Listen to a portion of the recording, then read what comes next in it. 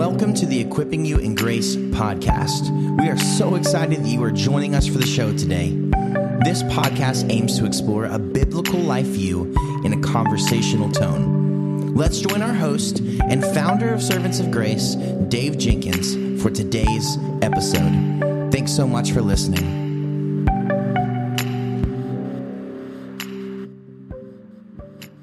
Welcome back to the Equipping You in Grace podcast. My name is Dave, and I'm the host for this podcast. And with me today, I get to talk to my friend. His name is also Dave. Welcome to the show, Dave. Thanks for having me. Yeah, you're welcome. Can you please tell us a little bit about your life, marriage, ministry, and some of the current ministry projects that you're working on? Sure.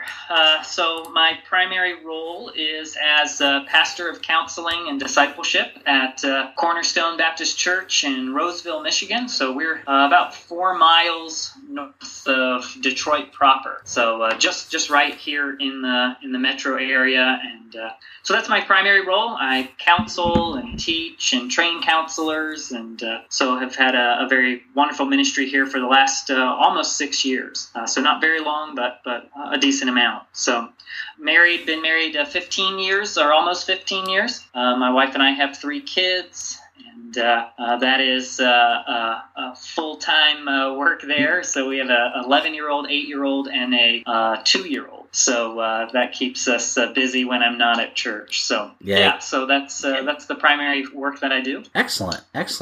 So what current ministry projects are you working on? Yeah, I have a couple of things in the works, so to speak. So I just finished this book with PNR, which you're interested in today, and then I have a few other works that are just sort of in the preliminary stages. So we've got I've got a book on helping victims of trauma begin to process the events that have surrounded their life here, and so that's just in the sort of preliminary stages. And then my wife and I are working on a book on eating disorders. So I'm writing from a counseling perspective, and then she had an eating disorder for about 10 years, and so she's adding some personal experience to that work. And so we're excited to see that get into the hands of both sufferers and helpers. But that's still in the works as well. Excellent. Well, I look forward to those if the Lord allows those to be published. Yeah. I know those will be great.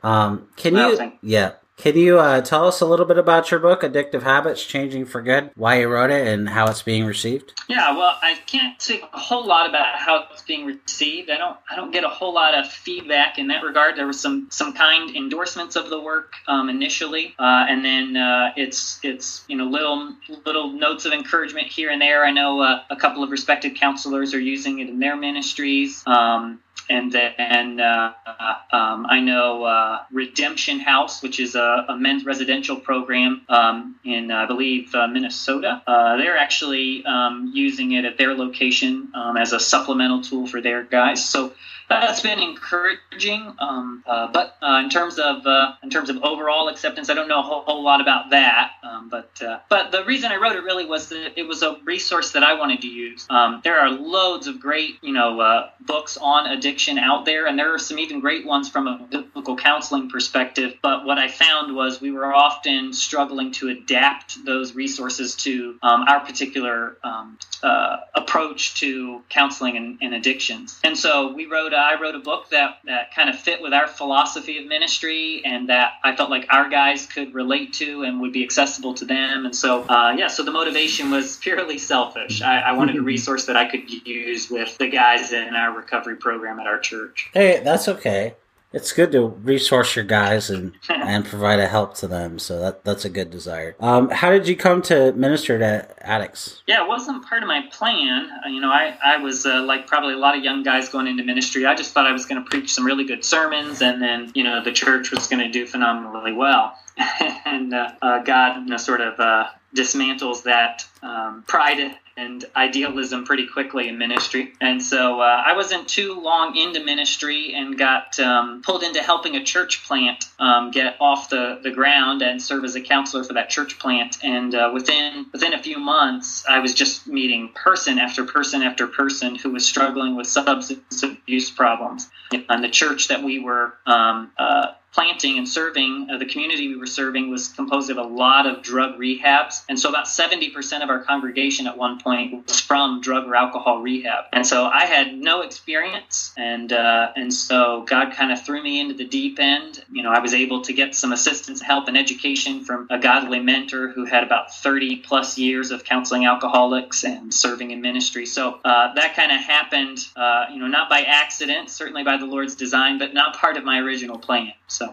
Wow. I don't think I knew that, but that's awesome. Yeah. Praise God. It was a great experience. Yeah. Had quite a lot of challenges, but. Yeah. What are some of the biggest challenges? I mean, in that context, at that time, I think the big challenge really was ignorance. I just didn't know very much about substance abuse, and I didn't know very much about rehab and recovery, and so trying to find ways to be helpful. I mean, I remember individuals asking me, questions like, can God help me with my opiate addiction? And I knew the answer was yes, but I had no clue how he was going to be. There were other challenges just in terms of, when you interact with crowds that sometimes don't have a lot of familiarity with church, or who didn't grow up in church, or who hadn't been part of church in a very long time, sometimes their expectations and their awareness is different. And so, we had men and women who, he could leave rehab to come to church, and so his girlfriend would meet him at church and they would make out during the sermon. Wow.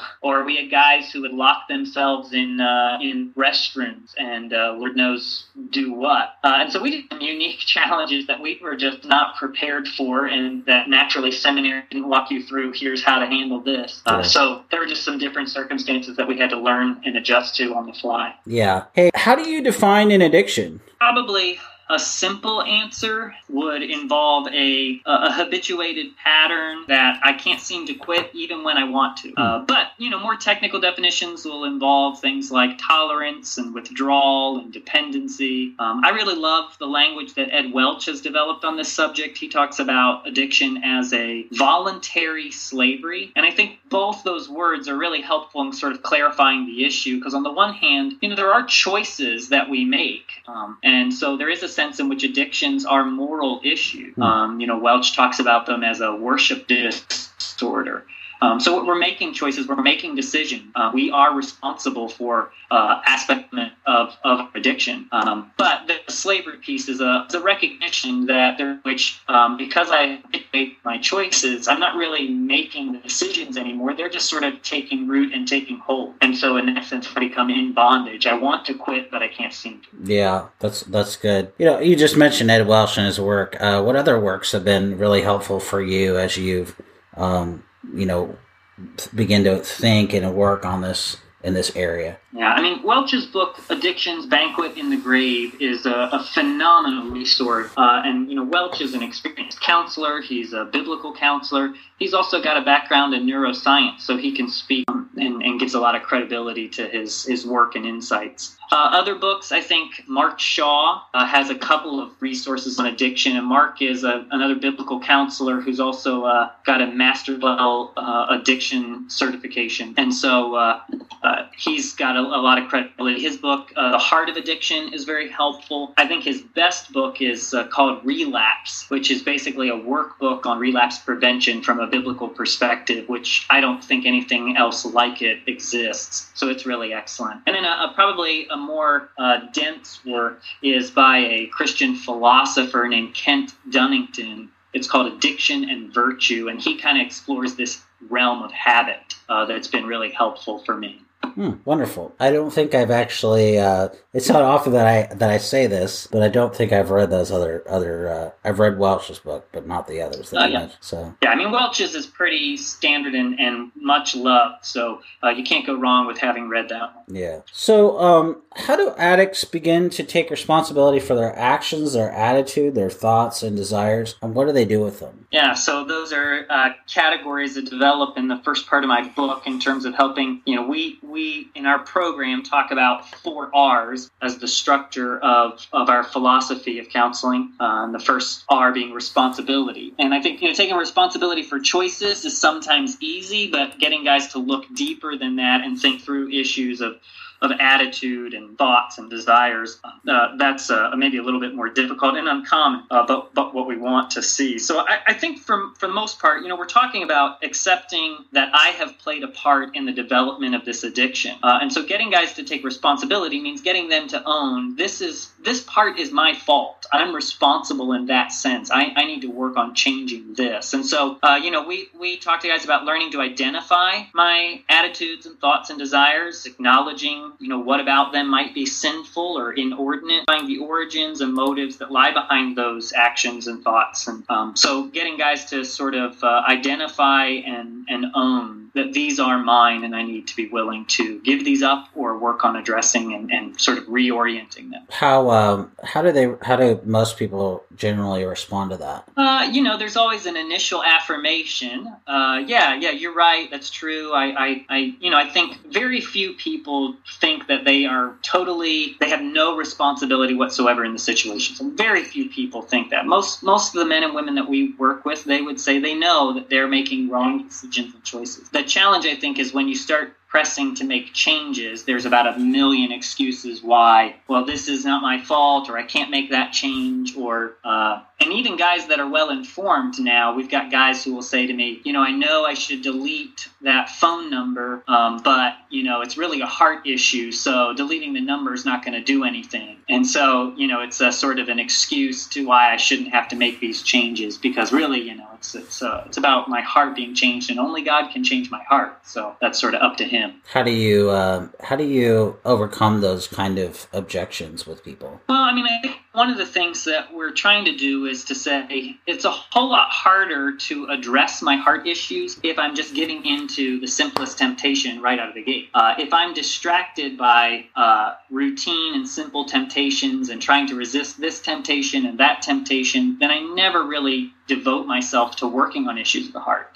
So, we want to tell guys it is an issue of the heart, and you do need to work on those deeper things, and you do want to cry out to God and ask for His help. But where you can do a real practical thing, you need to do a real practical thing. Where you can put to death whatever is earthly in you, you need to do that, even while you're asking God to help you with other things. Oh, that's a great answer. In what way will meditating on the person and character of God and on one's relationship with the Lord Jesus help addicts to begin to experience true and lasting change? Yeah, so the second of the 4 R's in our philosophy and in my book deals with relationship. And so, we recognize God is the real source of help and the real source of change for people. And so, getting them to gather a picture of who this God actually is that they're being invited to trust and invited to cry out to makes a huge difference. I think for a lot of guys, when they sin, whether it's with relapse or with something else, their tendency is either to think, I'm too shameful, too awful, and I have to, sort of hide from God, or I just need to try harder and be better. And so that doesn't invite them to go to the source of help and to be sort of their own savior. And so the more that I know God, the more that I know, yes, His seriousness and judgment and holiness, but also His grace and compassion and forgiveness, the more I'm inclined to go to the one who can actually provide me help. And so we have a strong belief that knowing the character of God and certainly knowing the person of Christ makes all the difference because it continues to give me hope and perspective when I fail and when I fight. Excellent. How can Christian friends and ministry leaders help addicts develop a strategic plan with the addict that will help them prevent their relapse? Yeah, this involves knowing the individual in play. So, I want to know something about a person's daily routines. I got to know something about the common triggers in their life so that I can sort of tailor a plan that really fits this individual. So an example might be one of the guys in our program a number of years back recognized he was abusing his medications, and that as he abused his medications, it was tempting him to go down other trails and seek other substances and outlets of sin. And so we worked out a plan that he was going to relinquish control of his medication to his counselor. And so his counselor was responsible for sort of allotting, here are the number of pills that you need for this week as prescribed.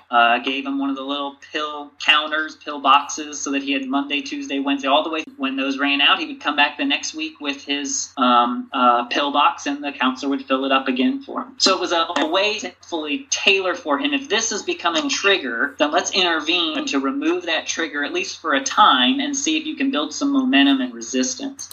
So a lot of it is involved knowing the daily routines and the triggers for an individual so that you can tailor a plan that helps to provide some intervention at the points that are most needed.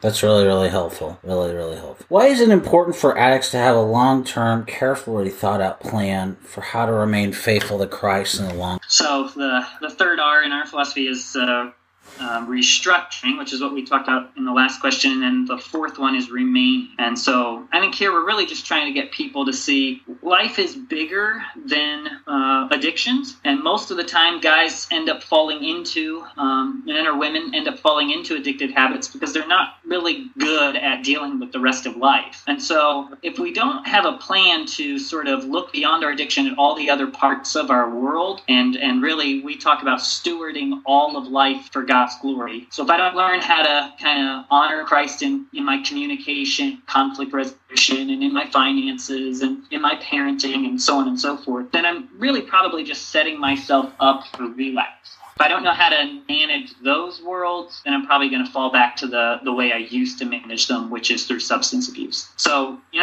our thinking, it's about trying to see a bigger picture. And I think what usually happens with individuals is they're gung-ho about help and counseling and recovery and all those things when there's crisis. But once the sort of the height of crisis is over, then they think everything's fine, I'm good, I'm going to go back to the way things were. And so we want to try to encourage people to have a more long-term plan for growing in godliness so that you don't just fall back, sort of default to what you used to know, those sinful and destructive habits. Yeah, I love what you're talking about here so far, because you're not only wanting to help the person, you want to come alongside them, but then you're helping them to identify the issue, to dig out the root of it, so they can actually experience change. Addictions really are a symptom of something else. They're a sort of surface level presenting problem, but there's a deeper issue at play here. We talk about addictions as either an avoidance of pain or a pursuit of pleasure. And so trying to pull back the layers and figure out, what am I trying to avoid? Why am I trying to avoid it? Or what am I trying to feel, and why am I trying to feel it? Allows us to get at what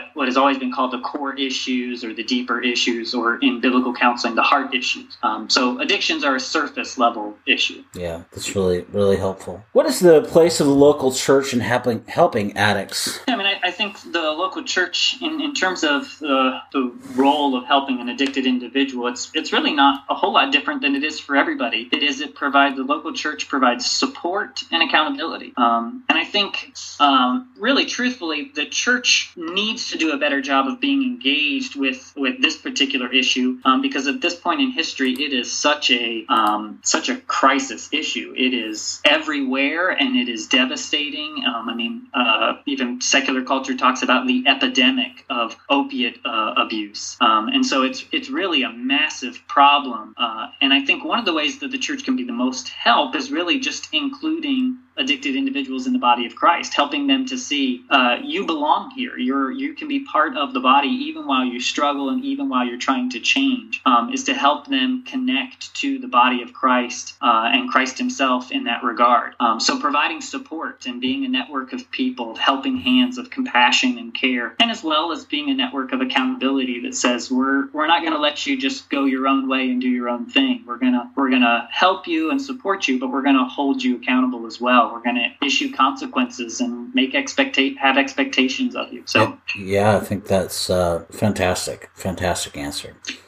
Really, I think the more that an addicted individual feels like they really do belong in the church, I think the healthier their recovery process is going to be. And we've seen the fruit of that in our own ministry. So we really I'm a strong advocate of the church as best they can, knowing not every church is equipped and as able to be involved, but as best they can, the church really coming alongside an individual who's struggling with a substance abuse problem. Yeah, that's really good. So we've been talking about, counseling addicts and how to do that, but how specifically can pastors and ministry leaders help church members to walk with those facing an addiction? So how can the church help church members? Yeah. Yeah. I think probably the most important thing that a church leadership can do is try to help cultivate a culture of confession. That's a lot of cuz there, but try to cultivate a culture in your church where confession of sin is the norm. Because I think two things happen. On the one hand,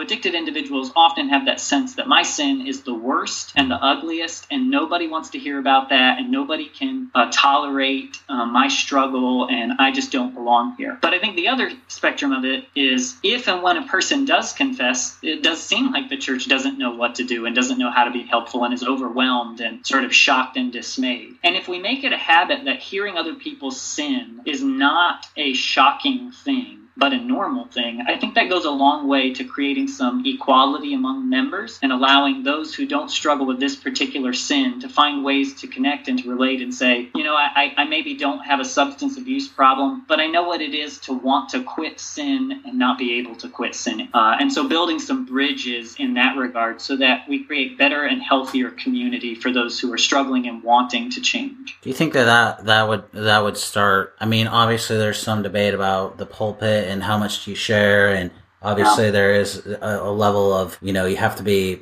not share, overshare. Right. But I do think that it starts, I mean, obviously we would both agree that it starts there, but what would that look like? Like, we talk about this subject, but just like really practically, what would that look like in your mind? Well, I'll tell you what we've tried to do. We've tried to do a couple of things. On the one hand, we've tried to use less extreme examples of sin in our preaching. So the temptation, I think, in preaching and giving illustration of sin or speaking to sin is to use the really, what we might call the sort of big, gross cultural sins. And addiction is often one of them.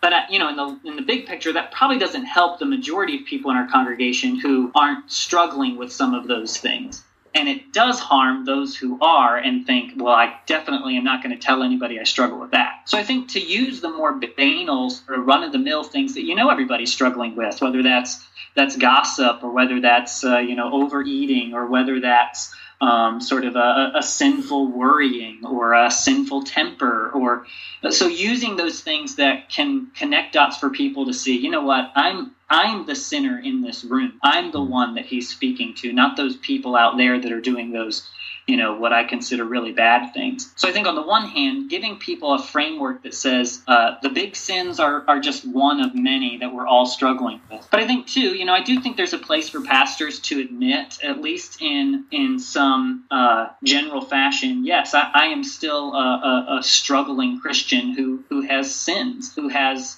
temptations, and recognizing from the platform, I'm not that different from you all. I've got the same problems and struggles, and I lash out at my wife and kids when I know I shouldn't, and I've got to ask their forgiveness. And so I think being overly descriptive is probably unhelpful, but being honest about the reality of your weakness is good. And then I think inviting one another to confess to one another. So one of the things we do from time to time in our service is we'll encourage one another. Before you leave today, turn to the person next to you, or maybe in the middle of the sermon, we'll stop and have a time where members will turn to one another and share a current need for prayer and say, this is a sin I'm struggling with. Would you pray for me? And one of the ways that really was fantastically utilized in our recovery ministry, one of our guys who has a heroin problem came on a Sunday morning, and that happened to be what was happening in the service. So he turned to the person next to him, who happened to be a 90-year-old woman in our congregation. And he thought, oh my gosh, I cannot share with this woman what I have been doing. what I'm struggling with. And she proceeded to share with him, that she was struggling and here were her, sins. And he said it was so inviting and so humbling that I did feel free to share with her what I was struggling with. And not only did she pray for him in that moment, but every time she sees him now, she will come and hug him and let him know that she prayed for him and talked to him. And he said it was just a huge turning point for him to feel like he really was part of the body. Wow. Praise God. Yeah, that was great. That's awesome. That's just, wow. I have no other words. Wow. That's awesome. It's great. Love hearing that. So Dave, as we wrap up this conversation, what are a few of your biggest takeaways that you want people to take away as they go ahead and pick up your book? Yeah, I mean, in terms of the book itself, I think I would want to say it's a book that's got a broader audience in mind. So it's called Addictive Habits, not substance abuse or addicts or drug addicts or alcoholics. And so, I think one of the things that's been interesting to see in my own life and in the life of others as I work with those who struggle with substance abuse is to find, the patterns and behaviors and ways of thinking that individuals with substance abuse problems have are not really that different from the rest of us. The particular manifestation of their struggle is more pronounced and, more serious perhaps in terms of its health consequences. But it's not that different. And so, the principles that we've developed in our philosophy of counseling are relevant for all kinds of problems. And so we utilize the same grid and we utilize the same book for those who struggle with, shopping or eating or video game play or pornography or cutting and so we find there's a lot of parallels and that the problems that we tend to think are really extreme are actually just different manifestations of the same kinds of heart issues and habits. And so the book, I think, has a broad appeal in that regard. And I think it's a very well written. Oh, that's kind. I mean, I've told you this before privately, now we're on recorded air, that you are a very good writer and a gifted writer, and I know other people have told you that as well. Oh, that's kind. So, Dave, I really appreciate your heart. You've given me, given us, our listeners, very good pastoral, biblical help, and really just not surprised by that, because that's what I know of you and to do, and so I'm just really... Thank you, brother. Thank you. It's kind of you to interview me, and I hope there's something here that's helpful to somebody, and I hope that the book will be a good resource for many people. So thank you for taking the time to talk about it with me. You're very welcome, my brother.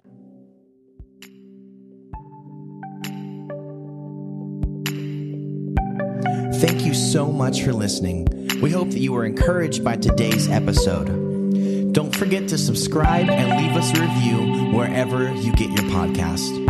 For more uplifting and thought-provoking content, please visit us online at servantsofgrace.org. You can also follow us on Twitter and Instagram at Servants of Grace, and on Facebook at facebook.com/servantsofgrace. We hope you have a blessed day, and we will see you next time.